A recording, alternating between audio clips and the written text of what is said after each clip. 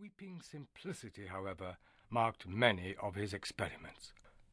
It is said he once repainted all the numbers in the street in the dead of night merely to divert one traveller into a trap. It is quite certain that he invented a portable pillar box which he put up at corners in quiet suburbs on the chance of strangers dropping postal orders into it. Lastly, he was known to be a startling acrobat. Despite his huge figure, he could leap like a grasshopper and melt into the treetops like a monkey.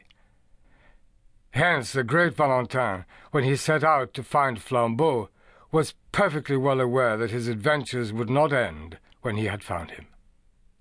But how was he to find him? On this, the great Valentin's ideas were still in process of settlement.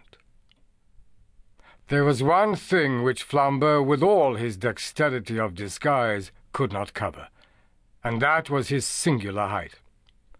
If Valentin's quick eye had caught a tall applewoman, a tall grenadier, or even a tolerably tall duchess, he might have arrested them on the spot. But all along his train there was nobody that could be a disguised Flambeau, any more than a cat could be a disguised giraffe. About the people on the boat he had already satisfied himself, and the people picked up at Harwich or on the journey limited themselves with certainty to 6.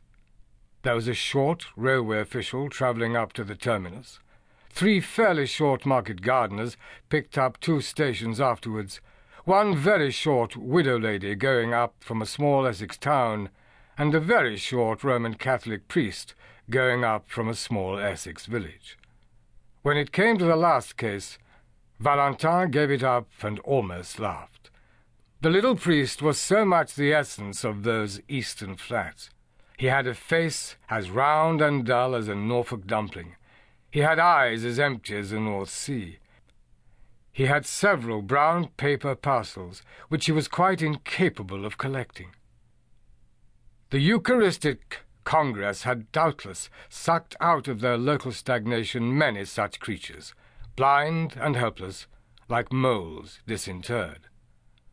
Valentin was a sceptic in the severe style of France, and could have no love for priests. But he could have pity for them, and this one might have provoked pity in anybody.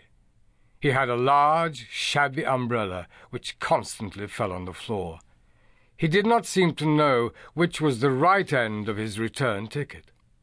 He explained with a mooncalf simplicity to everybody in the carriage that he had to be careful, because he had something made of real silver with blue stones in one of his brown paper parcels.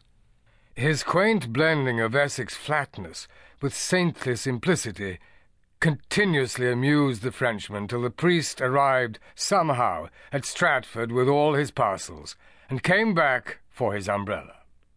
When he did the last, Valentin even had the good nature to warn him not to take care of the silver by telling everybody about it.